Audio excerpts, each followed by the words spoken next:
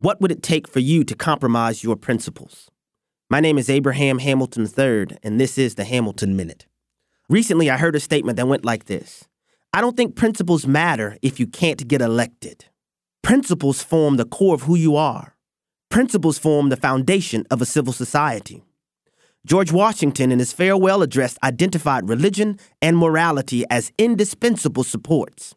In vain would that man claim the tribute of patriotism who should labor to subvert these great pillars of human happiness, George Washington said. It makes me think of a scripture.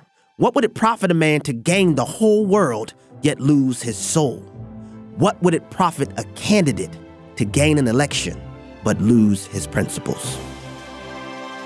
Listen each weekday from 5 to 6 p.m. Central for the Hamilton Corner with Abraham Hamilton III, public policy analyst for the American Family Association.